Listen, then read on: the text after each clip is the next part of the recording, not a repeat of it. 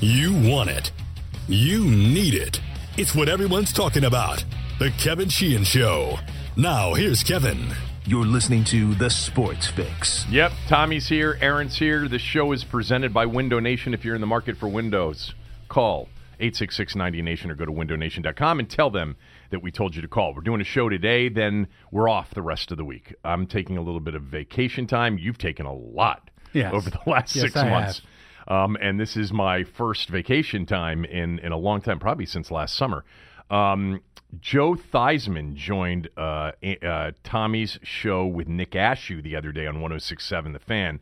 We'll get to that in a moment. We'll also talk about John Wall's introduction to Bradley Beal's award last night. Some Nats and some other stuff, too. The soccer team, the women's soccer team, beat Spain 2-1, courtesy of Megan Rapinoe's 2 penalty kicks. Now they get France. In the round of 8, would that be, Aaron? I think that what they just played was the round of 16. Yeah, they got that. I think it's the round and round. I think that's what I think it's the quarterfinals. No, I think it's the round and round. You know, it's a remarkable accomplishment considering how little they're getting paid. You know, I mean, they're really suffering under the burden of this terrible pay system, and I give them a lot of credit for accomplishing so much. What are you talking about? I have no idea. I really don't know what you're talking about. No, the women have complained they're underpaid. In an agreement that they negotiated. Oh, really? Yes, well, they negotiated. You don't get paid for playing on the World Cup team. No, but overall, they say they get paid. They get. Look, I don't know how the pay system works. All I know is that because I know they turn around then. I think a lot of the money they get paid for playing with their club teams is subsidized by the women's national team, and I think that's how they get their pay. But either way, they negotiated an agreement, and they're unhappy with their own negotiated agreement now. They're suing U.S. Soccer for gender discrimination. When was the agreement negotiated and agreed to? 1942. No, seriously. I have no idea. Okay. I don't know anything about. Honestly, I don't know anything about the women's and yet you pro choose soccer league. To open your podcast with this. Well, I wanted to mention it because yesterday I had to go into a bank. When's the last time you went into a bank? I go into banks all the time. You do? I go into banks and post offices. I like the personal contact. Really? Yes. Yesterday I had to go into a bank and there was a television on and it was the women against Spain. I actually thought that game was later in the week. I had no idea it was yesterday. And it was 1-1 at the time. And I'm like, wow, I think this would be a massive upset if Spain won. Did you stop your banking to watch it? No, but when I got back into the car on XM Sirius, I actually turned to the call because there were only about 30 minutes left. It was like at the 65-minute mark. That could mean I know it could. 60 minutes left. Right, I mean, there's nothing precise when it comes to soccer. Yes, with the extra time and the added time or whatever. Yeah, they call whatever the refs want to. Plus 3. Let's add another 3 minutes, and Absolutely. then when that 3 minutes is up, it's sort of 3 minutes, but it's really more like 3.5 or 2.5. Who knows what you're going to get? Dumbest thing ever. But I guess to be honest with you, I couldn't care less if they won or not. It's not I know that there's probably some patriotism involved here. So I'd like to see the U.S. win, but I'm not really invested. The Women's World Cup. I'm not invested in this. Really? I know. I know. I'm with you on this. Who would care?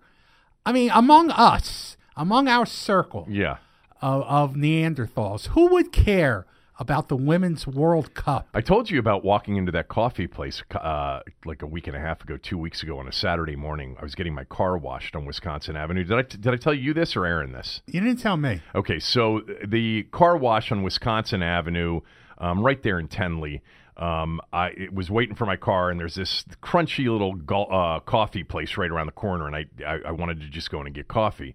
And there were these 2 guys, probably in their early 40s with young kids running around, and their wives were there. But the 2 guys were at a separate table by themselves with a laptop open watching the Women's World Cup game. And it wasn't the U.S. team. Oh, my God. Oh, my God. You talk about poser. Oh, that is. Well, they were probably in the right place then. They were in the right place. Definitely in the right place. But I can't really imagine that these 2 guys couldn't stand to miss China against Sweden or Here's whatever how- the matchup was. Here's how I could imagine it. Did they have little girls? There were a couple of little kids running around. I mean, can't if remember they were had girls. little girls and they're jocks, they're envisioning their Okay. girls growing up to play soccer. They could be. So they're probably into it based on that. Look, I'm not trying to. I'm not trying That's to a good. belittle. That's a good reason. Or Yeah. maybe they had money on the game. Yeah. Or, Nah.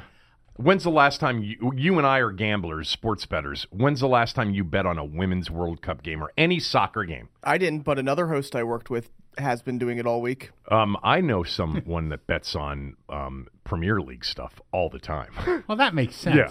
But I People don't, all over the world bet on Premier League Yeah. soccer. but anyway, Let's you know what? remember- That's a good reason, and Yeah. you just took them sort of off the hook. If their girls are really good soccer players Yeah. and they're really into it, maybe they put it on for the girls to watch. Yeah, maybe. I mean, something like that. I could understand that. But as we all know, soccer is the sport for people who don't like sports. Yes, that's always been your take. Yes. I tend to agree with you on that. I tried to explain this to my wife when I got back from getting the car washed that morning, and she said, "So what?" And I said, "You're right. It is a so what, but these are the kind of guys that if I had engaged them in conversation, Game 4 had been the night before, or Game 5 was the night before of the NBA Finals, they would tell me, oh, I don't watch the NBA. Yeah. That kind of guy. Like, oh, the NBA's, whatever you want to say is in their mind, the way they describe it. They'd say, it's just not for me. The NBA's just not for me. There are a lot of middle-aged suburban white guys where the NBA's just not for them. But I got news for you, because I've explained this to some of my friends that aren't into the NBA and are much more into college hoops. And I am much more into college hoops, but I'm really into the NBA too. And I've told them for several years, your kids like the NBA more. And they finally have come around to understanding the incredible job that the NBA does at marketing their game and their stars in a way that, to me, is not the attraction to the game. I like the games in the postseason, but I don't know. It bothers me when I hear some guy who is a sports fan say, I don't watch the NBA. But at a coffee shop on Saturday morning, I'll open up my laptop and watch Women's World Cup soccer. Well, it's it's pretentiousness with a capital P. It's poser, it's pretension, it's all of that. Yeah. It's all of that. Because I can't really imagine, Tommy, that they're really wrapped up into this game. It wasn't even the U.S. team. You know what? Do you think they have season tickets to the Washington Freedom? That's the name of the girls' soccer. Isn't that still the name of the girls? Do they sell tickets to the games, or do they let you in for free? I think they do. And I think that's still the name of, I think there's still a women's professional soccer team around here. And I think that's their name. This is awful that we don't know that. No, there is no Washington Freedom anymore. Yeah. Did I make it up? Well, I think they it existed, sounds familiar. That league folded. A new league came up. Apparently in 2011, the team relocated to Boca Raton and became Magic Jack Boca Raton. You mean after the thing they used to sell on the infomercials? The Magic Jack? Let's see here. That's the thing they used to sell on infomercials. Yeah. They would to watch TV or to listen to radio or something like that. What, the boomerang thing? No, this Magic Jack thing. It's What's the thing that I'm thinking of? It's an infomercial. The thing that you could take your cable with you. That's Slingblade. Slingbox. Slingblade.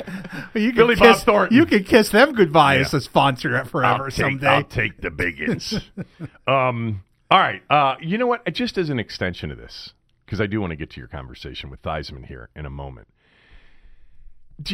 When somebody tells you, when you meet a guy and he tells you he's not into sports at all, doesn't watch sports, doesn't follow sports, what's your reaction to that? I don't have any reaction usually. I really don't. I mean, usually, there's got to be a lot more that goes with that assessment.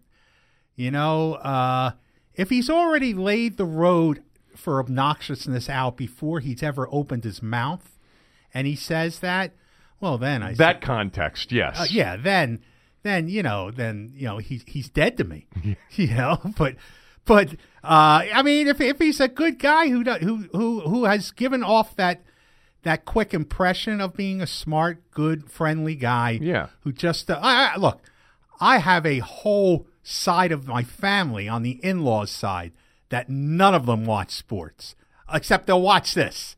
they'll watch women's soccer. Yes, because it's more of like a popular culture thing, I guess. Which is my point. This is why it's the sport for people who don't like sports. Right, yeah. None of these people like sports. And they're all good people, and I love talking to them and hanging out with them. And the guys, my brothers-in-laws are smart, funny guys. They just don't like sports. Yeah, my in-laws, my wife's brothers, or one of them, couldn't care less about sports. Is hysterically funny, great guy, and it has nothing to do with any sort of pretension. He just wasn't a big sports fan. And her older brother is sort of a sports fan, but not a massive sports fan like we are. The reason I asked you is that on Tony's show the other day, Tony said, he made the comment, and I think it was essentially with the context that you described, that if you sit there and somebody goes out of their way to sort of tell you that they don't watch sports and they don't follow sports, and that makes them a better person. Yeah, that that they're truly not trustworthy is what he said. Oh yeah. But I actually have I have a few really close friends. One in particular couldn't care less. I worked with him when I was very young, and he's remained a close friend to this very day. And he, but he's interested. He tries to get interested in it because I'm interested in it. Like he'll make the effort, and then he'll just, no, I didn't watch the game. Yeah, my oldest son is like that. Yeah, my oldest son is that way. He doesn't really care about sports he doesn't, that much. But like if I'm interested in something, he'll go to a game. He'll like the experience. He plays fantasy football just for the social aspect of the group that he's with. Yeah. And actually won the league 2 years ago. But he doesn't have any idea what he's doing. He doesn't know anything about sports or could care less. And I used to I took him to Redskins training camp in Carlisle in 1992. So I raised him right. What about your youngest son? He cares. He's a big Ravens fan. Right. Big Orioles fan. Because back then when my kids were growing up, I was working at the Baltimore Sun then. We were more Baltimore-centric than Washington-centric because we lived in Columbia, which is the kind of the dividing line. Dividing line. Yeah, I have three boys, and my oldest, Tommy, he couldn't care less about sports, and I did the same thing. He was my oldest. I took him to Redskin games. I took him everywhere. My other two are obsessed with everything sports. Even the musician? Playing them, even the musician. Really? Oh, yeah. Corbin's probably... He's in a band, and he just got back from a tour out in the Midwest. They did 12, got back from a tour. They did 12 dates in 14 days, and capped it off at this music fest in Chicago on Saturday. Anyway, he's really into it. In fact, every text from the road was not about, like I'm saying, so how did it go last night? The whole thing, he's like, did you see, because he barely caught like the fourth quarter of game 6, and he's asking me about that. But anyway, my oldest really couldn't care less. What's really interesting, though, is his best friends from TCU, they're massive sports fans. Into gambling. When I'm with him and his friends and I spend all the time together, and it's really interesting. Casey's just such a good guy, and but his friend group were hardcore sports fans, and he's not, which is interesting to me. Yeah. But I remember having a couple of friends in college that weren't really into it like most of us were, but they were still our best friends. Anyway, I'll tell you one other part of that. My best friend, who still remains my best friend, he's been my best friend since we were 11 years old.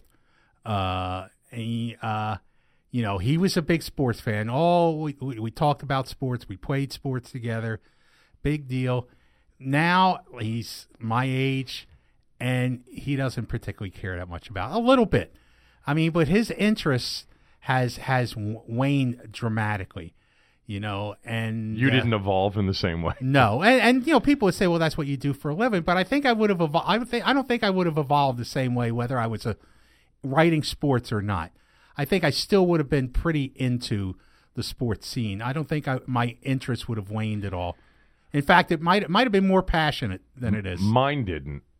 When I was not in this business, for 14 years, from 24 years of age until 12, 13 years anyway. I was not in this business, And I was still massively into everything. Now, at the time, all of my teams were really good. Yeah. I mean, having teams that are really good make a big difference. Actually, that's not true. The Redskins weren't good. They were on, but I still thought they could be good. Yeah. Those anyway. are in the days when good was still in the rearview mirror. That's right. Was still visible. It wasn't a dot in the road.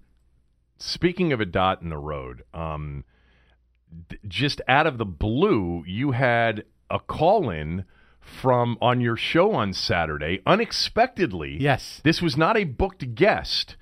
Joe Theismann just called in. Yeah. And he was listening to you and Nick Ashew. Yeah. This was Saturday or Sunday morning? It was Saturday. Andy was on vacation this weekend, so Nick Ashew sat in for him. I really enjoyed doing the show with Nick.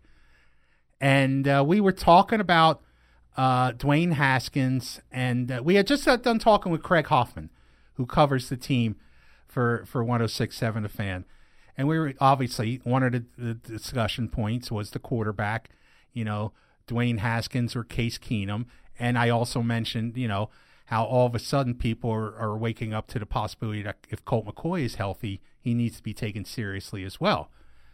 So we finished with that, and we get a call, and it's Joe Theismann. He had been listening and wants to chime in. And I mean, I'm just happy as a clam.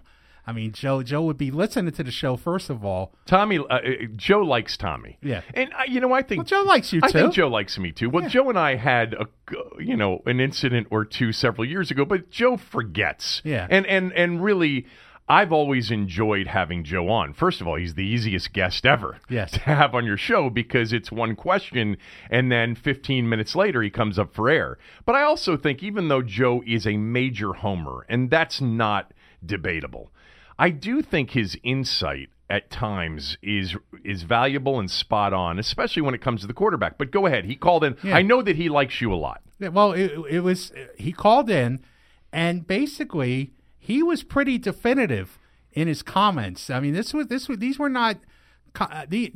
pretty sharp analysis where he said that he thinks that starting Dwayne Haskins this year would be a disaster. Right. He said the word disaster. And part of what he pointed out was what I've been pointing out all along, something I know you don't like to play with, and that's the first part of the schedule. And he went through that like I have. They open with the Eagles, then they play the Cowboys at home, then the Bears, then the Giants, which you might argue is a softie, and then they play the Patriots. And he was just saying, this kid played 13 games at Ohio State, and you're going to put him out there against that kind of competition. That would pretty much be insane. He said part of the problem is in today's NFL with the CBA, he's not going to get a lot of snaps in training camp to really prepare. I mean, Case Keenum's going to have to get his share of snaps. Colt McCoy, he's not going to need as much because he knows the offense inside and out, but he's going to want to get his share of snaps as well. So there's limited time for Dwayne Haskins to get what he needs in training camp and in preseason football games to prepare to play in the NFL, especially when you have a quarterback there ready who is prepared to play in the NFL, arguably two of them. So he thinks that the best thing that the Redskins could do for Dwayne Haskins is to sit him for the season. I think at the very minimum, the best thing to do is to sit him for the first 5 games. But that was the gist of his argument. It was pretty strong stuff. Disaster was a pretty strong word to use. Let me read the quotes from his random call-in. Because they wrote about it in the Washington Post. To Tommy's show. Quote, to put him out there early against those teams, it's just a formula for disaster for the team, for Jay, for the fans, and for everybody else. I think the young man is our future, and let's protect the future instead of throwing it out there right now and saying, okay, go get him. The schedule we're playing is not a go get him schedule. To me, the best scenario for Dwayne would be to sit this year, Case plays, Colt comes back, and is healthy enough to be in the competition and or a part of the ball club, and give Dwayne a chance to process everything.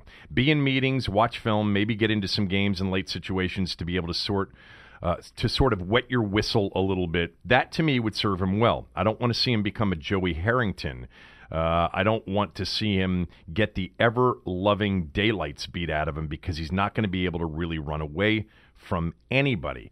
Case Keenum has to get his time. He has to learn how to play in this system of Jays. So how much time is Dwayne going to get? You only have 17 days in training camp.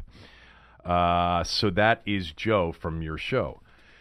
These are really interesting comments because they're incredibly, they're one of maybe two things. Maybe you've got a third. They're either truly protective with, and conservative, or he's alarmed at what he's heard or seen already with respect to Dwayne Haskins. Because, Tommy, every first-round pick basically plays more than they don't. Not everyone. Well, Mahomes did. Mahomes didn't. Okay, but who was the quarterback in Chicago who didn't? Trubisky played in the fifth game of the year, fourth game of the year, and has never looked back. We've had, obviously last year you obviously had Darnold, Mayfield, Allen, Rosen, Jackson. They all played last year. They all played a lot. Now, Jackson probably wasn't going to play had Flacco not gotten hurt. Right. But he came in and ultimately led the Ravens to the postseason. Josh Rosen came in after a few games. Josh Allen pretty much came in almost immediately, I think, in the opener. Because what's-his-face threw 5 interceptions in the opener. His name's escaping me, the Buffalo quarterback that just throws interceptions, but somehow Nathan Peterman. Nathan Peterman keeps getting shot after shot after shot and keeps failing. Sam Darnold played pretty quickly. Baker Mayfield came in and played quickly. The year before that, Trubisky came in. Deshaun Watson basically started right from the jump. Mahomes didn't, and the year before that was Goff, Wentz, Paxton Lynch didn't. Jameis Winston, Mariota the year before that. Bortles, Manziel, Bridgewater, so Bortles was the only one there. But more times than not, rookie quarterbacks, first-rounders play. They play. Yes. And we had a guest on from the Action Network a couple of months ago that had gone through all the numbers that essentially said the guys that don't play in their first year, they don't play because they're not ready to play and they'll never be ready to play. And he had a bunch of numbers that basically proved out that the guys that end up having first-rounders that have real careers, they play in their first year more times than not. What do you think Joe is being? Protective, or do you think he's concerned about Haskins and his ability to play, sooner rather than later? He's obviously concerned about his ability to play sooner. But which is it? Is he just being overly protective, or do you just think he's heard or seen this dude's nowhere near ready? I don't know. I'm going to go with protective. I just think generally.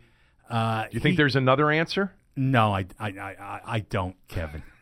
I don't. You did before the show started. I know that, but I'm not going to say that on the air. Do you want me to say it? No, I'm not going to. No, I'm not going to go there. Okay. I mean, because that's a real stretch. It is a stretch. It is a stretch, but it's not. It's not a big stretch for you in the way you think. It's not.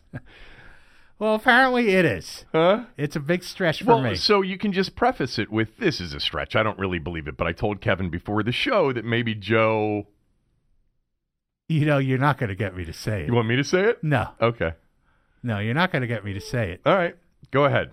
He's being protective. He's overly protective of Dwayne Haskins. Look, I think he's... Number 7, Dwayne Haskins. I think he sees that the Redskins have an option. If the Redskins didn't have an option, I'm not sure he would have the same attitude. But I think the part of the problem is, people see Case Keenum as a real option.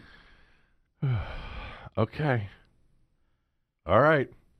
I mean... Did you really think I was going to drive that car into the wall? No. I mean, what number is Case Keenum going to be? Is he number 8, Aaron? What jersey number is he going to wear? I don't even know what jersey number, but it's going to either be, 8. So what you're saying is that they'd much prefer, Joe would much prefer to play number 8 this year than number 7. I guess so, if you're going by uniform number. Yeah. So anyway, look, if he's ready, I am not holding him back. I understand where Joe's coming from, but it makes me believe that Joe's saying he ain't going to be ready. Exactly. Yeah. Why not? And because he says there's 13 college football games and 1 training camp is not enough time to get ready, he's saying. Sam Darnold looked pretty good. Josh Allen looked pretty good at times last year. Rosen had a couple good games. Mayfield really came on. You think Kyler Murray's going to sit? No. Yeah, me neither. No, I don't think Kyler Murray's going to sit. How much experience does he have playing quarterback in college? I don't know. Well, last year was his first year starting for Baker Mayfield. The year before that. Okay. So I think Joe might have had the same answer for any of those quarterbacks. He might have had the same answer for all of them. It may not be the right answer, but he may have said the same thing for all of those too. Look, I obviously respect Joe's opinion, but I want to try to read into it. And my read is that Joe has seen something or has heard something that says Dwayne's going to be fine, but he's not one of the guys like Darnold or Mayfield or Allen who is going to be ready because of his limited time playing college football. That could certainly be a part of it. Perhaps, and he says this in his quote, and I want to point this out. He says about his mobility, where is that part of the he says, I don't want to see him get the ever-loving daylight speed out of him because he's not going to be able to really run away from anybody. That may be part of why he wants to be protective. You know, some of these other guys were able to move and get out of trouble. And even if they hadn't progressed yet in terms of reading defenses and knowing where to go with the ball, they were able to use athleticism to create. Maybe that's part of it. That makes sense to me, by the way. Like Dwayne Haskins, of the quarterbacks that have been taken here, you know, in recent years, you know, like last year, Mayfield, you know, Darnold can move. I mean, not more, certainly more than Haskins, but Mayfield, Allen, Rosen's more of a pocket guy, but he can move around. Jackson, obviously. Trubisky can move. Mahomes can move. Watson can move. You know, just going back, Wentz can really move. Maybe that's part of it with Joe. Maybe that quote is the part he's like, when I envision Haskins, I envision him as an immobile quarterback being at more risk than another young player and putting him in there. That would make sense to me. I mean, he sort of said that, not really as in a comparative sense to other quarterbacks that have played, but he sort of said that.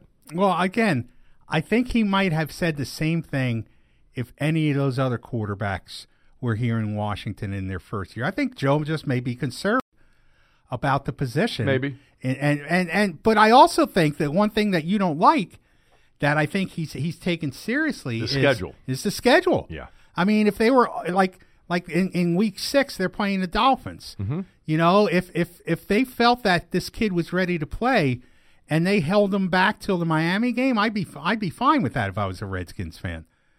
I mean, I don't want him taking a beating in those first 5 games. No matter, even if I think he's ready, after those 5 games, whatever he had at the beginning may be gone, mm-hmm. may be lost. I don't want people tearing their number 7 jerseys off in the stands after week 5. Arizona opens up with Detroit, then they're at Baltimore, Carolina, Seattle. They talk about 3 really good defensive teams in their first 4 games for Kyler Murray to face. But to be fair, he's the number 1 overall pick, and they don't have anybody behind him. No. I mean, there's no competition. There's no competition. There's a legitimate, unless you think, I mean, on the surface, there's a legitimate competition here in Washington for quarterback. Mm-hmm. And again, I still think that the guy who's going to pick the starting quarterback is Dan Snyder, not Jay Gruden, unless it's unless Haskins is so unprepared that even Snyder can't put him out there. But even if it's close, and Snyder says, "Well, I want to start my guy," I'll be curious if Snyder, if he's protective. Will we get a Snyder that wants to protect him until week 6, or the Snyder that wants to make sure he sells every ticket he can from week 1? Well, week 2, their first home game. I've mentioned this a few times. The NFL really did the Redskins a favor with the schedule, scheduling teams that travel very well for their first 3 home games, and that is Dallas, Chicago, and the Patriots.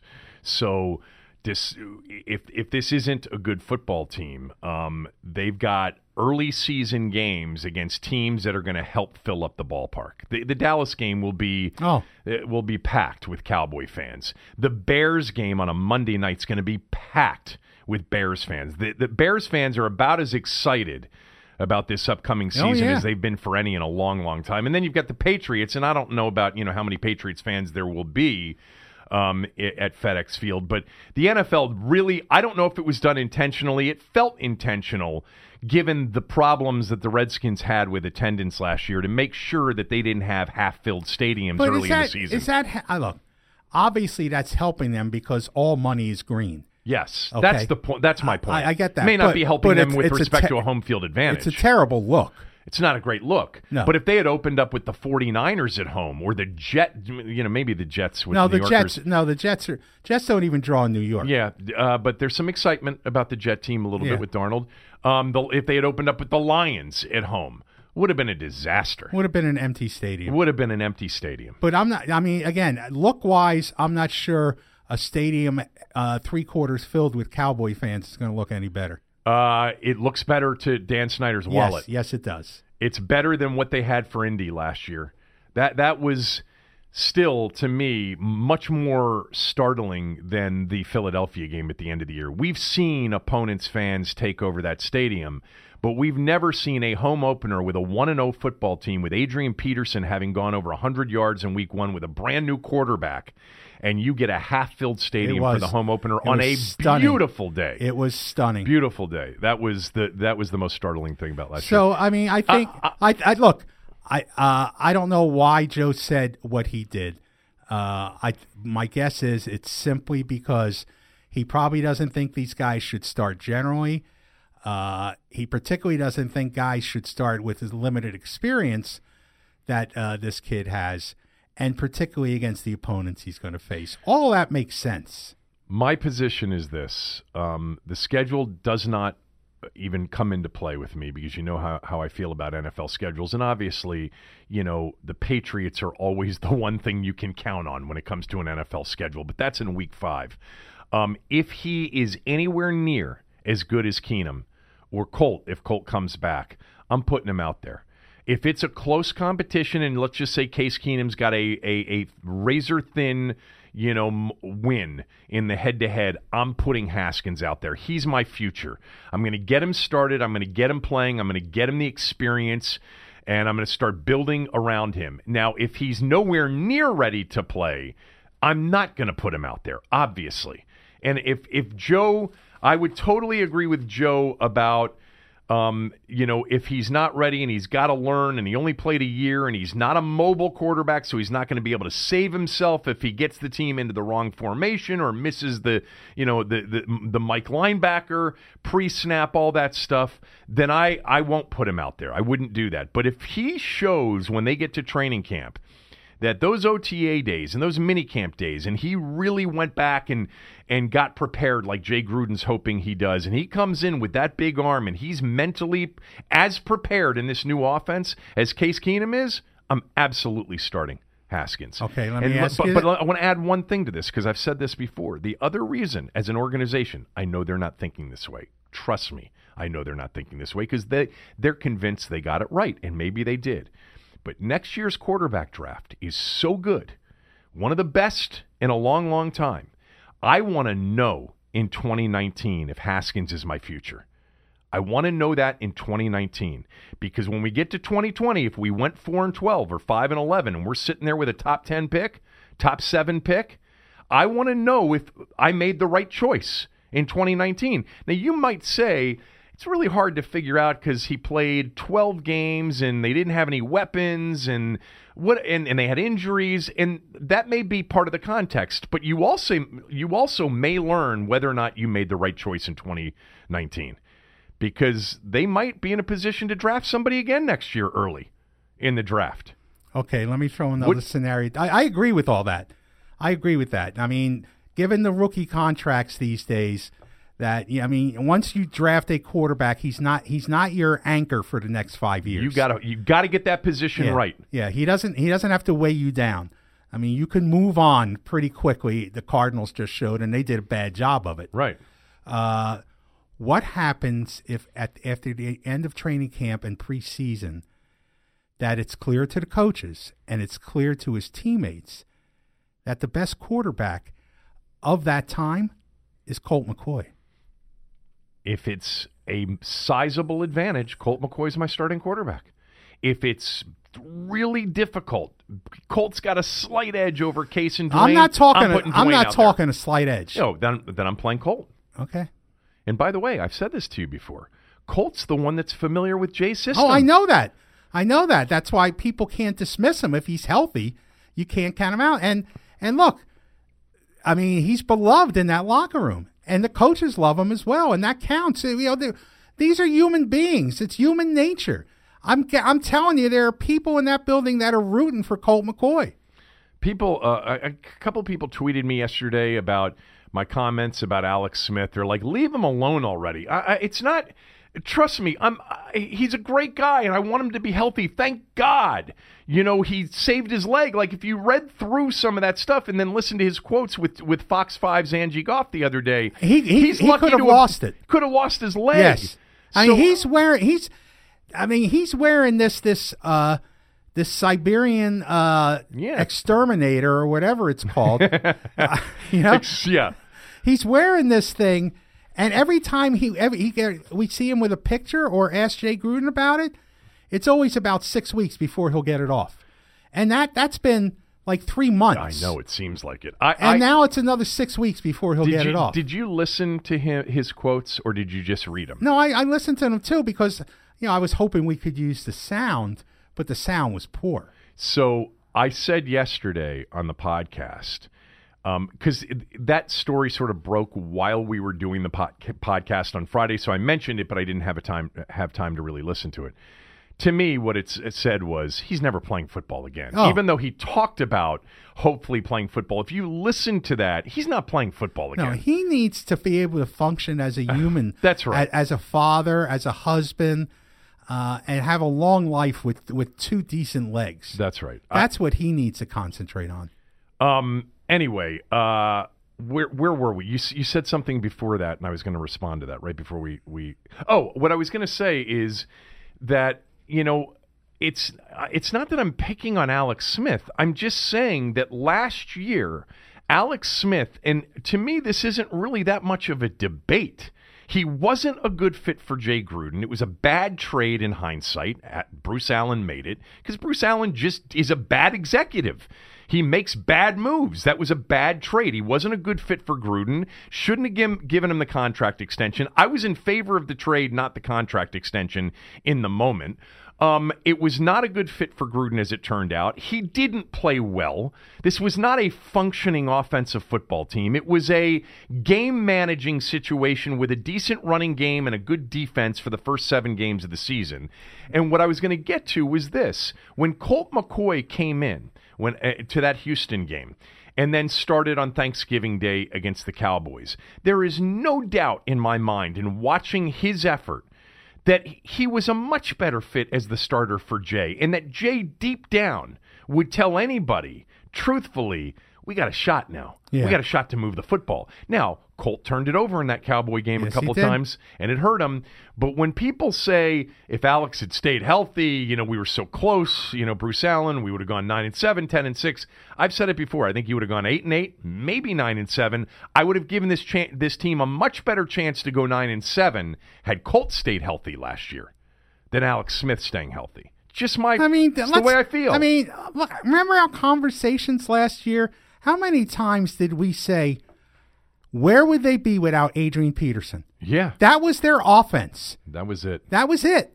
A guy they picked up off the street. Now a Hall of Fame guy, but a guy they picked up off the street. Think of how bad they would have been if Adrian Peterson wasn't here. So that's how bad their offense was. Yeah, and let's not forget, too, and we'll obviously mention this as we get closer to the season in looking back, because people will be genuinely excited about the defense and the prospect for this defense being a really, an elite top 5 kind of defense.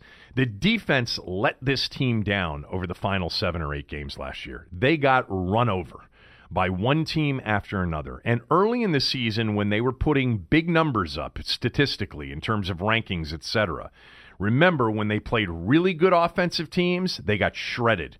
The Saints and the Falcons. Remember the Tampa game, which they won? 500 yards of offense, but the kicker missed 2 times, and they had 3 or 4 red zone turnovers. But anyway, I still think that the defense was improved last year. Don't get me wrong. It was improved from where it was in 2017 and certainly from 2016 when it was a disaster. And I think it's going to be even better this year. And I think it's got a chance to be even better this year because I like Landon Collins. I like Montez Sweat. You've got John Allen and Deron Payne and Matt Ioannidis a year older. So all of those things could come together, and this could be a better defense. But to make the jump from what it was last year, which was, like a top half of the league defense to top 5, that's a big jump. I'm not expecting that. I'm expecting improved, but I also expect the defense to be under a lot of pressure because they could struggle offensively, at least as of now. Again, you never know until you see him play games. Maybe Case is the perfect fit for Jay. Look, one of the things that Alex Smith did give them by running the offense was because he did not have turnovers. They never left the defense in bad field position. They rarely won that field position battle for those first 7 games, and almost all of them, except for the games that got blown out. And that helped the defense a lot. Yeah, no doubt. The fact that they weren't having to take the field with the team just having to turn the ball over and have to defend 20 yards for a touchdown. They were winning the turnover battle. They were winning the field position battle. They were winning the penalty battle. All the things that give you a chance in this league, even if you're not great, to hang in there and win 20-17 over Dallas, 23-17 over Carolina, 20-13 against the Giants, 16-3 I think it was against Tampa. Tampa just had the 3 points. That's what it allowed them to do. Was it going to continue? Well, again, and I mentioned this yesterday, and I've mentioned it before, Alex Smith was in the midst of his worst game against Houston. He had thrown 2 picks, including a backbreaker that got returned like 100 yards for a touchdown, and had taken multiple sacks. And then they were going to go to Dallas 4 days later. They weren't going to win the Houston game with him. They probably weren't going to win the Dallas or Philadelphia games on the road. Would they have beaten Tennessee? Josh Johnson almost did. Yeah. So maybe, but the Houston game, people forget that's the first time they had to play from behind. Yeah. And people had been saying. Yeah, they were down early. Yeah. Alex Smith is never going to be the guy who's going to lead you back. And he wasn't. No. Whenever they got behind against Atlanta or Indy or New Orleans. Yeah. They had no ability to throw the football to get back into a game. It wasn't the first time they played from behind, but that's a big key. When did they play from behind before that? Maybe it was. Because I think maybe there were some tie games, like I think the Cowboy game. I forget. Whatever. It was netting this out. If Colt McCoy comes back and is healthy entering training camp, I give him a chance to be the quarterback that looks much better than the other two. Yeah. For the simple reason of Colt's been in this system since 2014. And obviously, Colt runs the system the way Jay wants it run. Jay would have taken Colt and no Alex Smith trade last year. He would have absolutely said, you don't need to make that trade. We're going to be good with Colt. We know that. He loves him. And he even admitted it at the league meetings 2 months ago, that sometimes he's a little bit blinded. It's a little bit of a blind spot when it comes to Colt. But he loves him because Colt knows the system. He's got it down cold. And he is a guy that Jay really trusts. Hey, buddy. Yeah, I know he's your son. Well, I just want to point out, these all sound like words that I was uttering about 2 or 3 years ago. I know that the coach loved Colt. That he was. I never disagreed with that. Okay. What I disagreed with was I just didn't agree with Jay Gruden. Okay. That if you start Colt McCoy for 16 games, that you're going to be okay, and I still don't believe that. Okay. But it's just kind of curious to hear you utter words that are still ringing in my head that I said. Look at how happy you are. You're happy that I haven't gotten to the happy part of the show yet, but it's coming. Well, I look, Tommy's been a Colt McCoy fan for years now, and I've always said he's a 6-10 starting quarterback. 8-8 if everything goes well. But what I'm saying, just to be clear, is that he has a chance, if healthy, and that's a big if, entering training camp, to have a huge built-in advantage over Case Keenum and Dwayne Haskins. Yes. Now, let me just point out how excited will the fan base be if Colt McCoy's the starter? They're not going to be happy. They're not going to be happy campers at all. Let me explain to that brilliant fan base. We're going to go with Colt, Jay says, late August.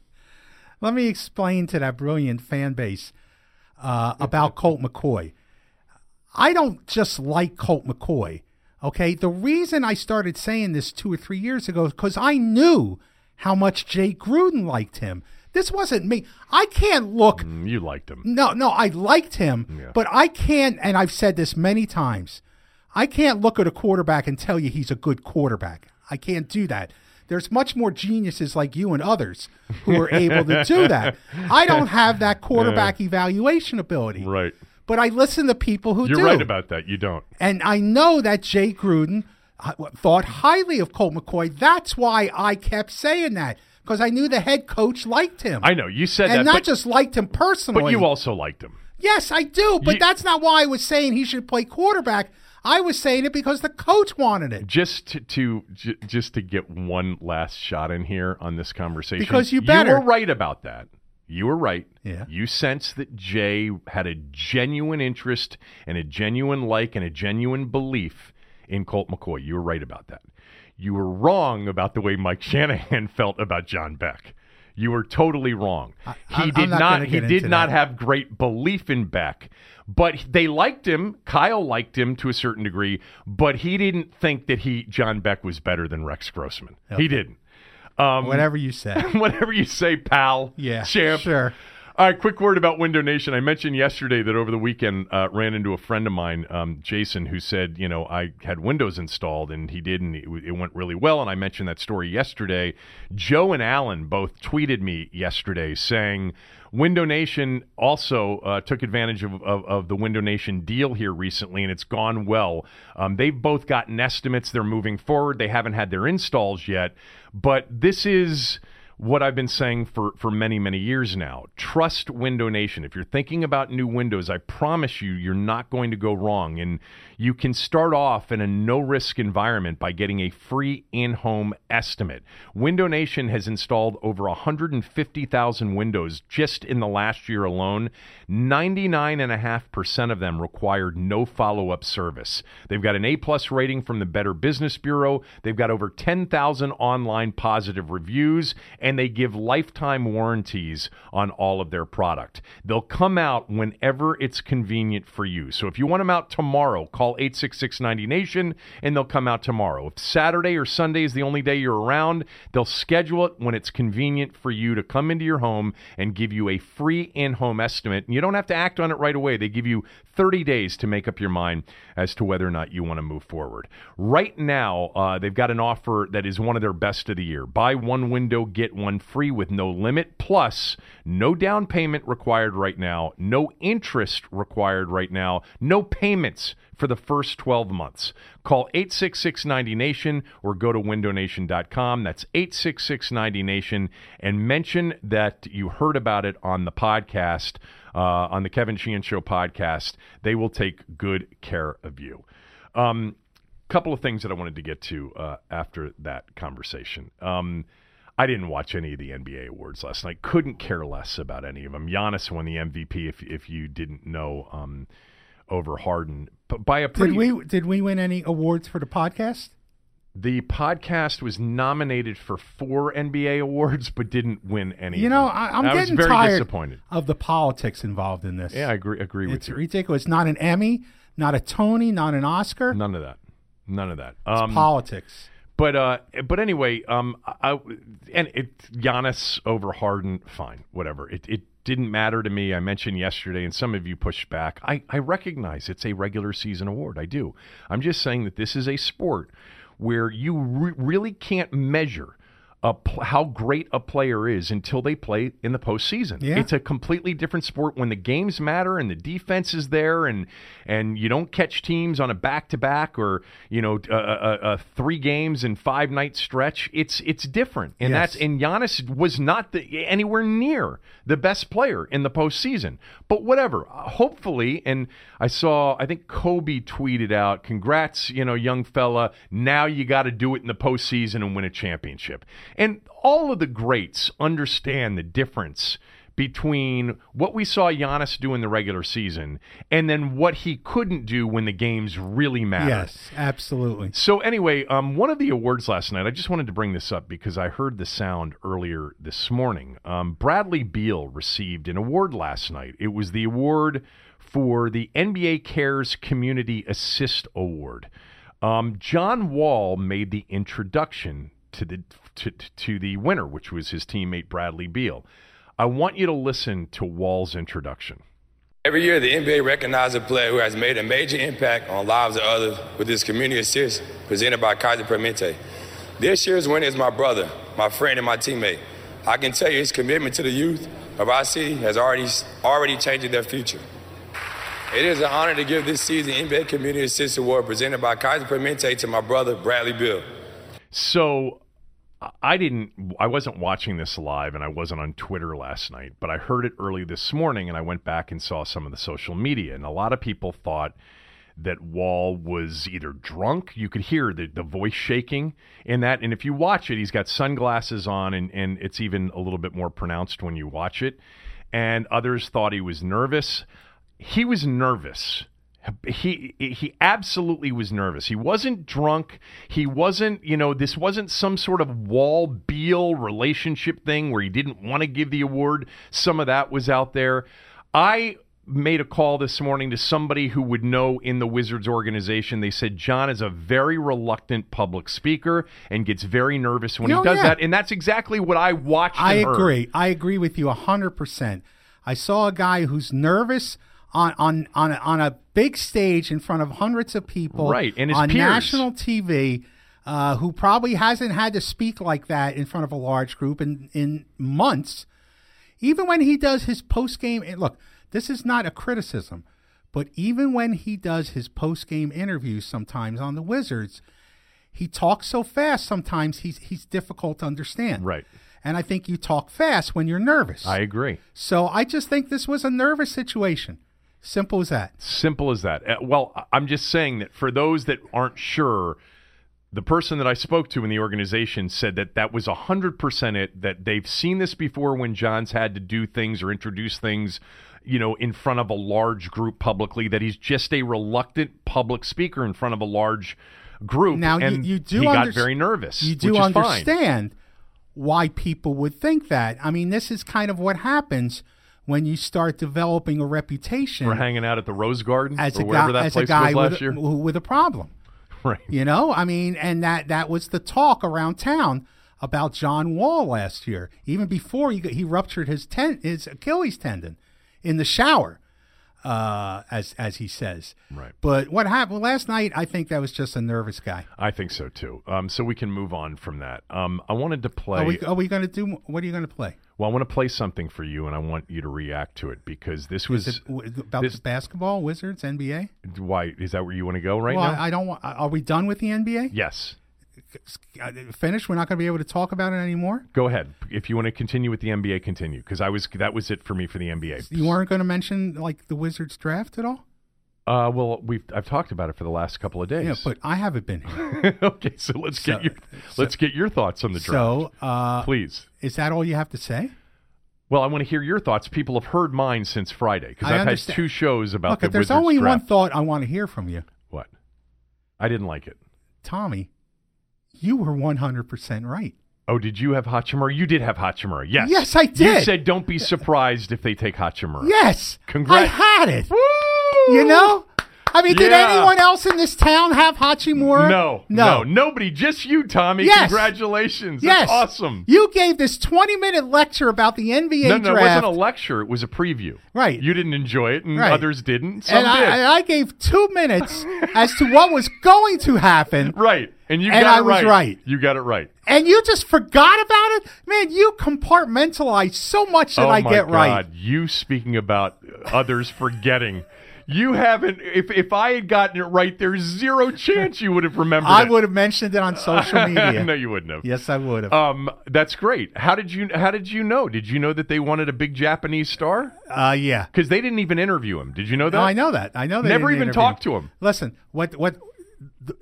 Tommy Shepard is in a way benefiting from being the anti-Ernie, and in the sense that he drafted a guy who apparently is off the charts when it comes to character. Mm-hmm. And right now, Governor Ted, because now they call the NBA owners governors. They're not owners I talked anymore. about this yesterday. So yeah. Governor, how do you feel about that? I don't particularly care. It's just a word. It doesn't make any difference to me. Yeah. I mean, you could argue it's stupid and all that, but if that makes them feel better, fine. But Governor Ted is Governor Leonsis is all about character now. I mean, after living with Ernie's triple knucklehead era that he had to deal with, that they want character, and I think Tommy Shepard is going to wind up staying with that job, and I think he's going to benefit from just simply not being Ernie Grunfeld. So, I mean, I just knew that they wanted a high character guy, and I knew that they wanted this guy. I tried to find out, and I haven't been able to find out, and that's why I haven't talked about it yet. But I guarantee you the Wizards have penciled out what drafting Hachimura means to their bottom line. Oh. But I'd love to know what they're projecting, like how important, how impactful financially drafting Hachimura and basically for I guess the lack of a better description, cornering the Japanese NBA You saw market. Apparently the Japanese media went nuts over this. Was an army, and I'm sure Governor Ted is licking his chops. Governor Leonsis has to be licking his chops. They didn't even interview this guy, which makes me believe that perhaps all along he's like, look, I don't care what kind of player he is. If he's there at number 9, we're taking him because this is going to really change our bottom line. What I'd love to know, though, really is how much it does. Like, from a merchandise standpoint, if they end up becoming the biggest merchandise seller in Japan, how much of that goes to the league? How much of it goes to the Wizards? What are the costs involved? I guarantee you Governor Ted has penciled this thing out. Yeah, he's had all of the accountants. It's right up his alley. Yeah, because this is the new construct of the NBA, of course. Yeah, and I know. And this is a good move for me. All these Japanese media that are going to be covering the Wizards. Because you speak Japanese. Well, no, I don't. But I'm big in Japan. I'm huge in Japan. Because you're a big guy? Well, when I covered the Winter Olympics in Nagano, this is the truth. I couldn't walk 10 feet down the street without Japanese stopping and taking my picture. I mean, 10 feet. Who did they think you were? They just liked the big American? The bigger you are, the bigger you are in Japan. Wow. My girth has some worth. It did there. Yeah, and it got to the point where one night we're in the press room at the Olympics. There's about 5 of us. We're pulling an all-nighter, writing some stuff. And a Japanese photographer comes by and starts taking my picture. It's like 2:33 in the morning. And we thought it was funny for a while. 20 minutes later, we chased him away. He stood there for 20 minutes taking my picture. I'm sure my picture is on Japanese porn sites all over Japan. But no, well, it's not for that reason. And I never paid when we went out. I never paid for a drink. People would come up to me and buy me drinks. I remember this one guy. They call it the Lavero genre. Kept calling me. We have the Asian genre over here. They just have the Lavero genre on their sites over there. So I'm big in Japan. So I'm looking forward. I'm hoping to capitalize on this. Well, maybe you can get the Times to send you over there to do some sort of feature on his family and his hometown. And I wasn't crazy about Japan, though. You weren't? No, I didn't have. It wasn't one of my favorite places. I've never been. I'd like to go. Wasn't one of my favorite places. Well, you were I was in Tokyo for a little bit. You were. And Nagano. And Nagano was up in the mountains and it was cold, right? Yeah, well, it wasn't that cold. It's just not one of my favorites. Okay. Not like Australia, which, I was there for 30 days. 30 days in a bar writing all of your stories without attending one event. This is true. Didn't attend one event and wrote every story from downtown Sydney at one bar after another. I missed one event writing from a bar. I wanted to play this sound from a Kansas City sports talk radio host who was talking about the Tyreek Hill situation, and he brought it back to Andy Reid. And Andy Reid had a son die from essentially a drug overdose. Right. It was his oldest son, I believe, who died of a drug overdose, heroin, maybe, Aaron. Overdose. But anyway, this Tyreek Hill situation, which right now I guess the league is going to interview him today. I think Tyreek Hill is going to be meeting with the NFL today about this recent situation. Tomorrow. Oh, is it tomorrow? Yeah, Wednesday. Okay. He for the time being, well, he was, and I don't know if it's still enforced, but he was banned from the team's facilities because of this child abuse investigation. And he's scheduled to meet with NFL officials, Aaron says, tomorrow. Meantime, there were no charges against him. No, because the district attorney said they couldn't figure out who to charge, the mother or the father. Okay, so it wasn't that they were absolved. But they dropped the criminal investigation on Hill. But that's why. Yes. Okay. That's fine. So now the league they don't need an They don't indictment. need it. They've made that clear. Yeah. They can come to their own conclusion no matter what law enforcement does. So this Kansas City sports talk radio host, his name's Kevin Theismann. He's on Sports Radio 810 in Kansas City, was talking about, the Tyreek Hill situation and his possible return or not. And I want you to listen to it because he brings Andy Reid's history of being able to discipline people into the conversation, and I want you to respond, and I will as well, to whether or not this is out of bounds. Andy Reid does not have a great record of fixing players. He doesn't. Discipline is not his thing. It did not work out particularly well in his family life, and that needs to be added to this. As we're talking about the Chiefs, he wasn't real great at that either. He's had a lot of things go bad on him, family and players. He is not good at fixing people. He is not good at discipline. That is not his strength. His strength is designing football plays. What a piece of garbage. What an absolute piece of garbage. To think that it's a matter of just fixing people with discipline when you have children who have substance abuse problems. I mean, to actually think that, well, obviously he was a poor disciplinarian because his son died of what? A drug overdose? Yep. I mean, are you really that disconnected that you think it's that a simple an equation? If you were tougher on your kid, that they wouldn't have used drugs and died? What a moron. Complete. Unbelievable. Complete moron. I mean, if you have to be a parent, if you're a parent, you have to know that you have, in some ways, you have very little control over your kids. In a lot of ways, what you're doing is you're doing the best you can to show them the path. But ultimately, there's a point where, they're going to do what they're going to do. And there's not a whole lot you can do about that, except maybe to buy them time or to offer them, help. But as far as linking this to his lack of discipline, I mean, it's shameful.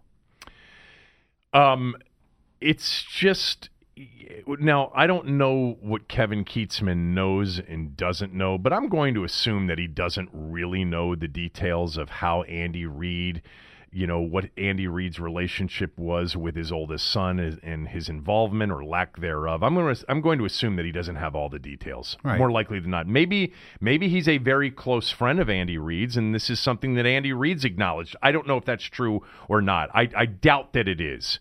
But even if you had all of the information, even if you knew that Andy Reid somehow was, at least on the edges of complicit in his son's issues that he had, because it's possible that Andy Reid had some involvement in why his son had these issues with drug use. You never know, Tommy. Sometimes it stems from things like parent abuse, or root causes. But I don't think that's it at all. What I'm saying here is that I'm going to assume that this guy doesn't know the details of Andy Reid's relationship with his son. Therefore, you stay way away from it. Secondly, even if he does know the details, how much hurt that potentially could bring to Andy Reid. That's his family. That's his oldest son. He died of a drug overdose. Yeah.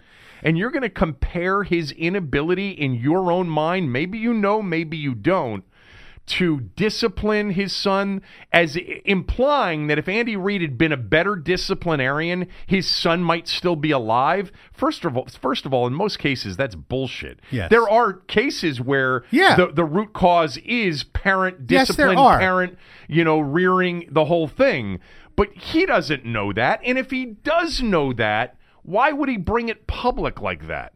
That is clearly out of bounds, over the line stupidity. What an idiot. And by the way, mean-spirited. Yeah. I mean, we say things every once in a while. I've said a lot of things. You've said a lot of things, probably not in your own mind, that you regret saying, but not to the point where you hurt somebody who lost a child.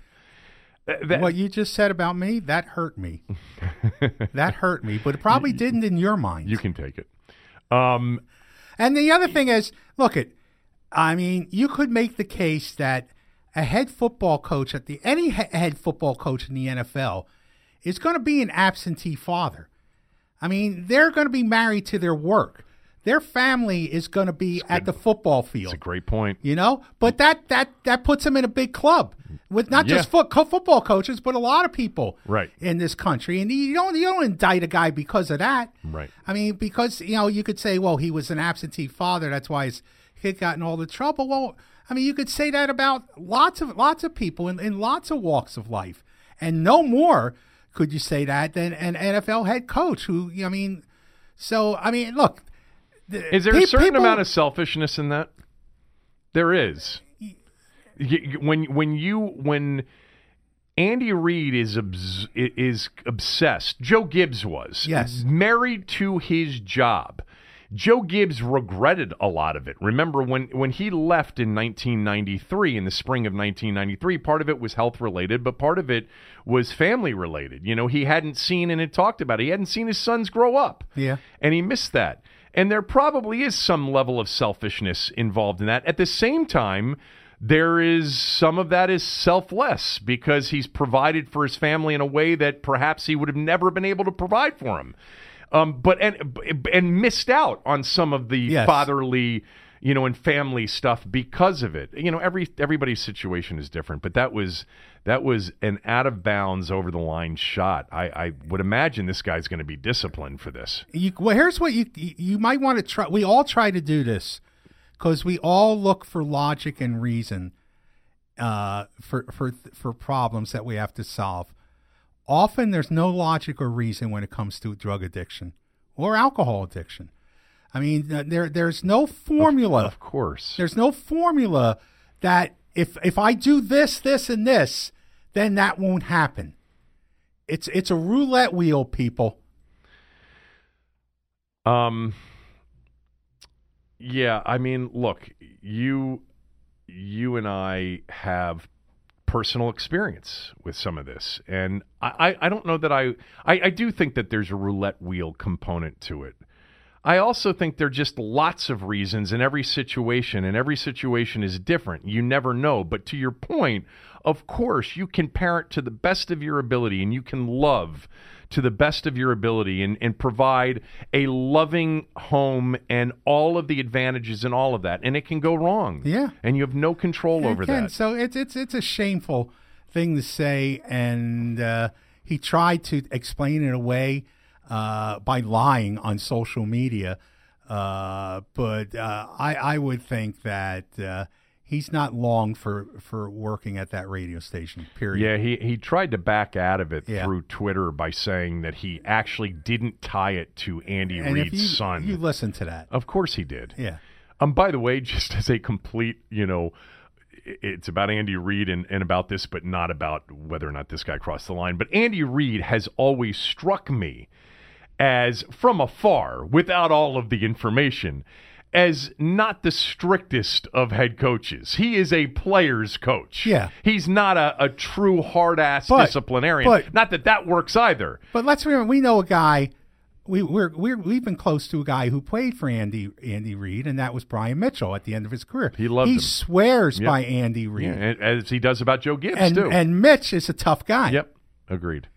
All right, quick word about launch workplaces in Bethesda. If you live in the Bethesda area and you're thinking about new office space, or you're just thinking about a desk that you need a couple of days a week with a conference room, I want you to consider Launch Workplaces in Bethesda. They've got a brand new facility, fully furnished offices, conference rooms, co-working desks, high-speed internet, complimentary drinks and cafe, free parking, and plenty of it.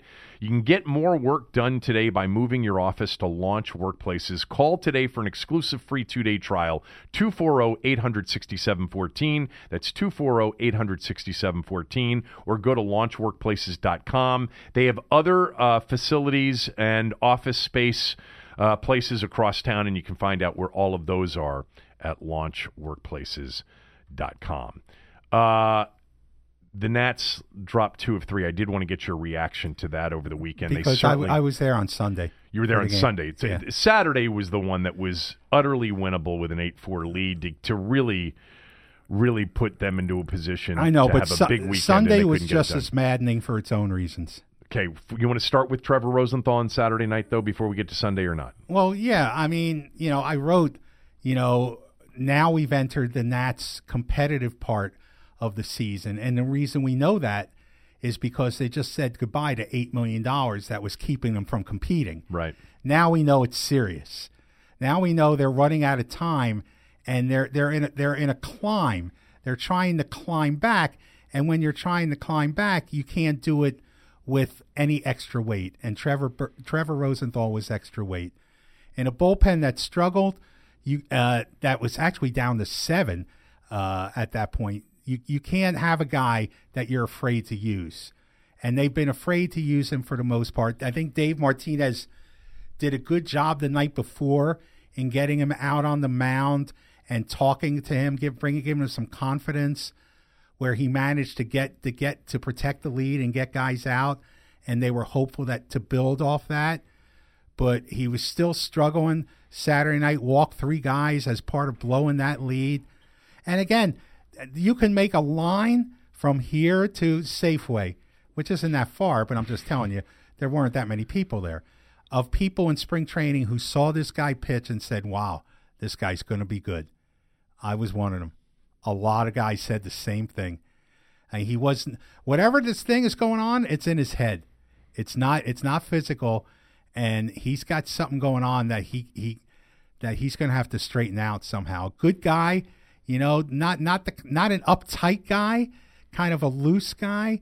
So I don't know what's going on there, but you had to do it. $7 million salary plus $1 million bonus for an option, $1 million buyout on the option for next year.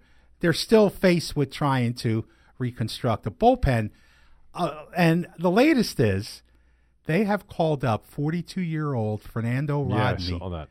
Who, according to the pitching coach at Fresno, David Driver, who covers the team for us for the Washington Times, he's very plugged in to the minor league system, and he spoke to the pitching coach, Brad Holman, in Fresno.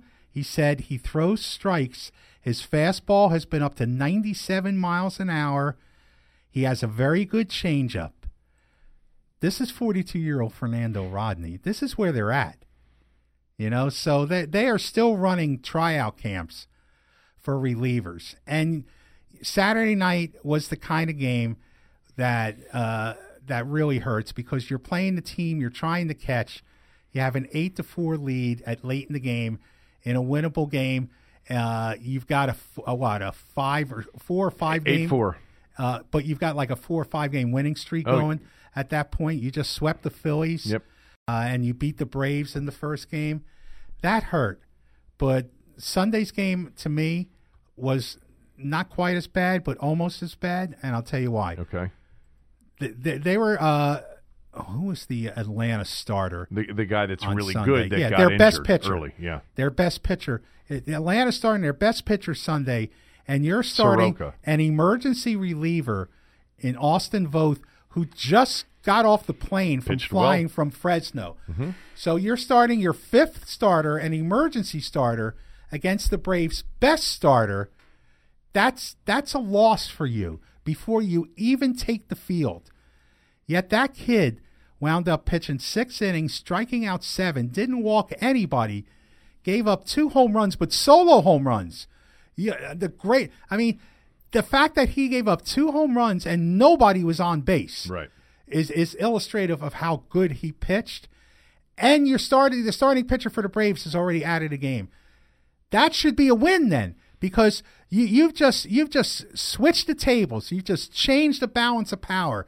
A guy who you should have never gotten that kind of start from just gave you a huge quality start, and you're no longer facing the Atlanta pitcher. Right. That's a game by then should be a win for you, and they wound up losing in extra innings. Yeah, Tanner Rainey, who 4-3. started off gangbusters, Yeah. has not pitched well here recently. No, so it's still a struggle. They've got an easier schedule coming up with the Marlins, the very Tigers, easy. and the Royals, Yeah. I think, on the road. But the Marlins have played decent ball Oh, yeah, of they late. swept Philly over the Yeah. weekend. But that's sort of where they faced them the last time. I think they had the Marlins. The Marlins were on like a 5 or 6 game winning streak. I coming into. don't think they have enough to catch the Braves. This division may be decided at the July 31st trade deadline. And you know what the prize may be?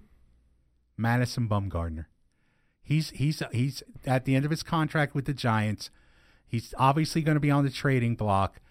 The Braves are going to go after him. The Phillies are going to go after him.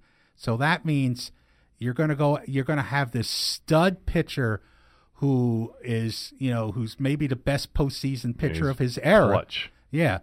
Pitching against you in key series in August and September in the NL East. I suggested on 106.7 The Fan that the Nats should try to trade for him.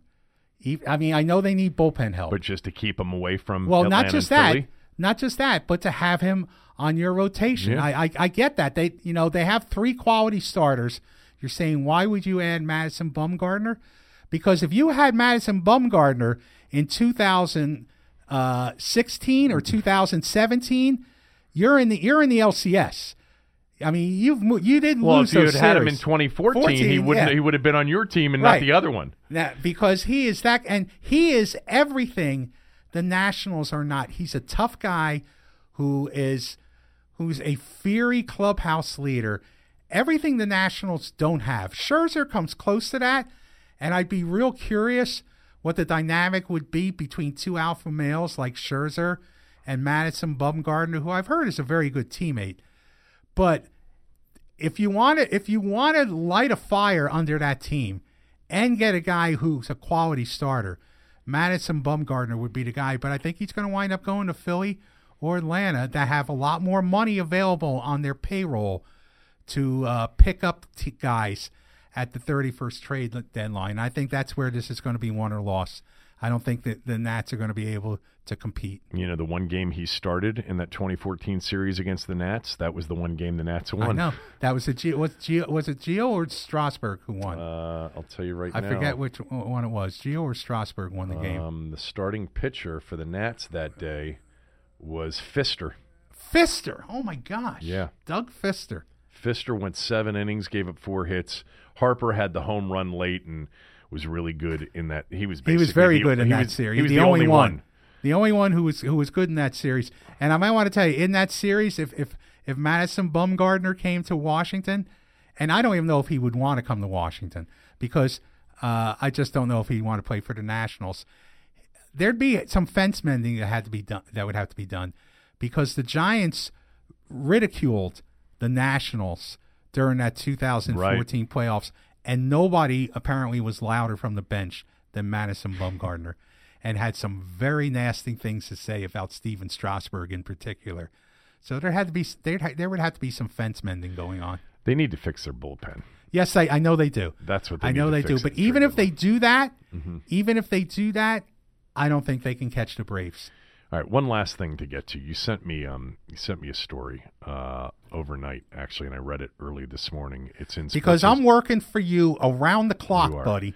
It's a story in SI this week. It's called "The Rise of the Snowplow Sports Parents," and it's basically the graduation from helicopter parents who just hang around and hover to the parents that are just trying now to plow the path ahead. Yeah, in other for words, their kids. take all obstacles out of and the move way. them out of the way so that they face no adversity whatsoever. And the story starts out as follows. Arriving at his draft night party, Dwayne Haskins Jr. steps out of a gray van with a large logo affixed to its side, a black circle with 2 white H's that connect in the middle. The Ohio State quarterback makes his way past fans and media down a red carpet, printed with the same logo, and walks under a banner displaying the 2 H's. The symbol is everywhere, and to the uninitiated, could be more than a bit confusing. There is, after all, only one Dwayne Haskins about to be drafted. So why the 2 H's? As Haskins Jr. wades through 300 of his closest friends and paying customers, we've talked about this, inside the Bullmore lanes in Gaithersburg, Maryland, $40 charge, by the way, to cover the bowling, food, and drinks. The person responsible for that second H stays attached to his hip. It's his dad. And then they get into how his dad meticulously planned the draft night event, not just to launch his son's career, but also to launch their new family endeavor, Haskins and Haskins Group, LLC, an entertainment, branding, and event agency that he registered shortly after Junior declared for the NFL draft in January. Now, he did say, apparently, to this reporter, that the second H is for his daughter, Tamara, who is an aspiring actor, but he's the one that runs it. And then it gets into basically a long story about a lot of different examples of parents not just being hovering and watching and encouraging and coaching from the stands and all that, but actually getting involved as business partners. Yes. And really helping their kids. The only thing that was surprising to me is I heard the cover charge was $50, not $40. But did you read the part I read the where whole they thing. said selected media were invited? Selected were media. Were you invited? I was not invited. I wasn't invited. Yeah. You know, I'm a little bit Who surprised. was invited? I don't even know. I'm betting NBC Sports Washington was invited. Okay. You know, I don't know who else was invited. Apparently Sports Illustrated was invited. Redskins.com, probably. I'm thinking they were invited. You know, maybe the Post was invited. I'm thinking, why wouldn't you invite the Washington Post? But we didn't get in. You know, H&H, if you're out there listening, we want invites for your next event. We do? Yeah. Okay. Well, I guarantee you, we'll publicize it. We'll talk about it. This story, there are a lot of basically there's a lot of this story is about how sports agents and sports coaches are driven nuts by these parents and their involvement. You must go through this with coaching, I've basketball. talked a lot about those stories, but none of the kids have gotten to the point where they're getting paid. Right. A lot of these kids have gone on to college and played, and you see this and. I've told you this for many years. I think that there's a real mistake in not allowing your kid to be an advocate for himself. I think I told you this one story. I know I've told it before. I don't know if you were on that day. One of my favorite parent, team nights was my youngest son's JV basketball team. And the head coach called a parent meeting before the season started after the final team had been selected. And we were there, and there was refreshments and drinks and the whole thing. And then he sits everybody down and he says, "Congratulations, your son made the JV team. They should be really proud of themselves. I wanted to get together with all of you to tell you that tonight would be the final time that I talk to you during the season." And he said, "Unless there is an emergency, you are not to call me about anything. Playing time, game strategy, that is not a conversation that I'll have with any of you." And I just wanted to be upfront before the season started so you understood the expectations. The expectations are if your son has a problem with game strategy or with not getting the last shot or with playing time, that he can come to me and we can have that conversation. He's now 15 years old or whatever it was, 15 or 16 years old. He can learn to advocate on his own behalf. And I just sat there, Tommy, and I was like, this is awesome. This guy totally gets it.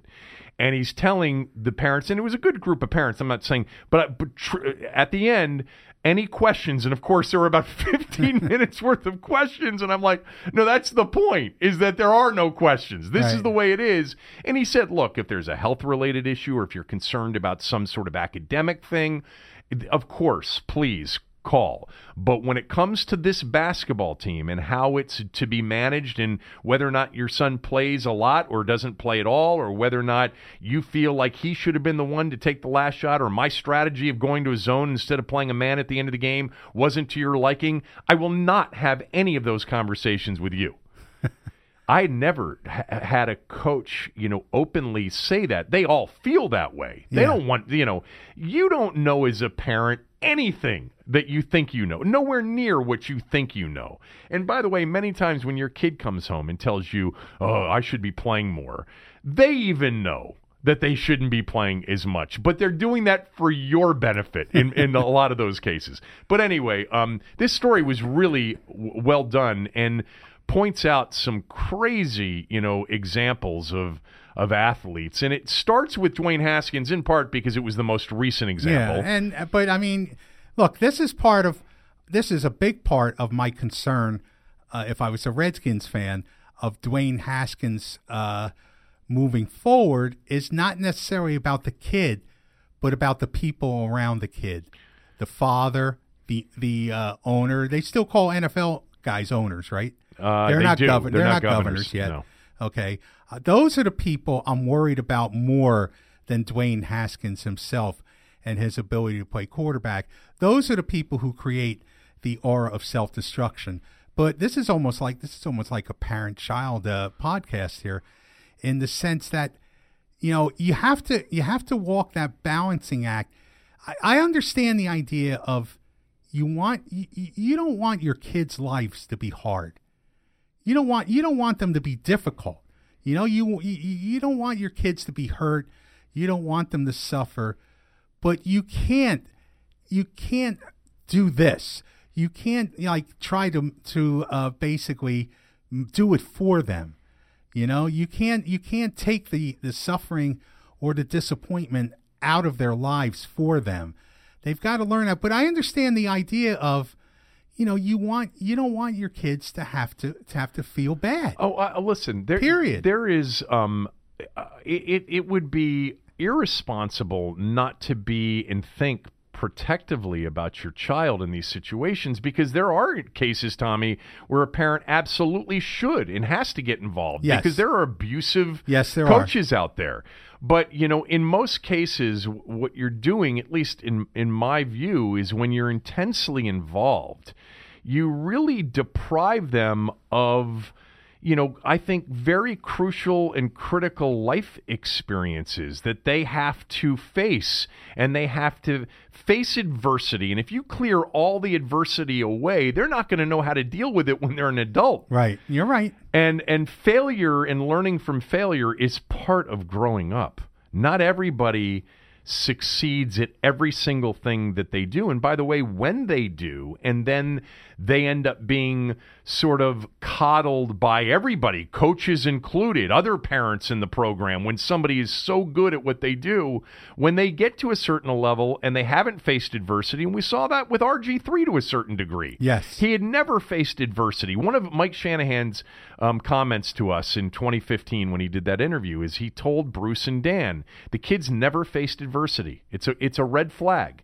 We have to understand, and he's going to face adversity at this level, and how he handles that will be very important. I want you to know that, because Mike told the story about sitting down with Robert and his father talking about one of Griffin's poor performances, and there weren't many, at Baylor, where he threw a couple of red zone picks, and Griffin and his father fell over each other, blaming the play caller and the head coach at the time. And I remember Mike told us that story, and he said that was a bit of a red flag, that was how they had handled it together. But, with respect to Haskins being the focus of the early portion of this story, if you're not sitting there as an adult and you don't read that, if you didn't know it before, we knew it before about the $40 or $50 cover charge for 300 people at a bowling alley for a draft night party with, to introduce this marketing company, and then the Bentley that was purchased with the embroidered logo of the marketing company.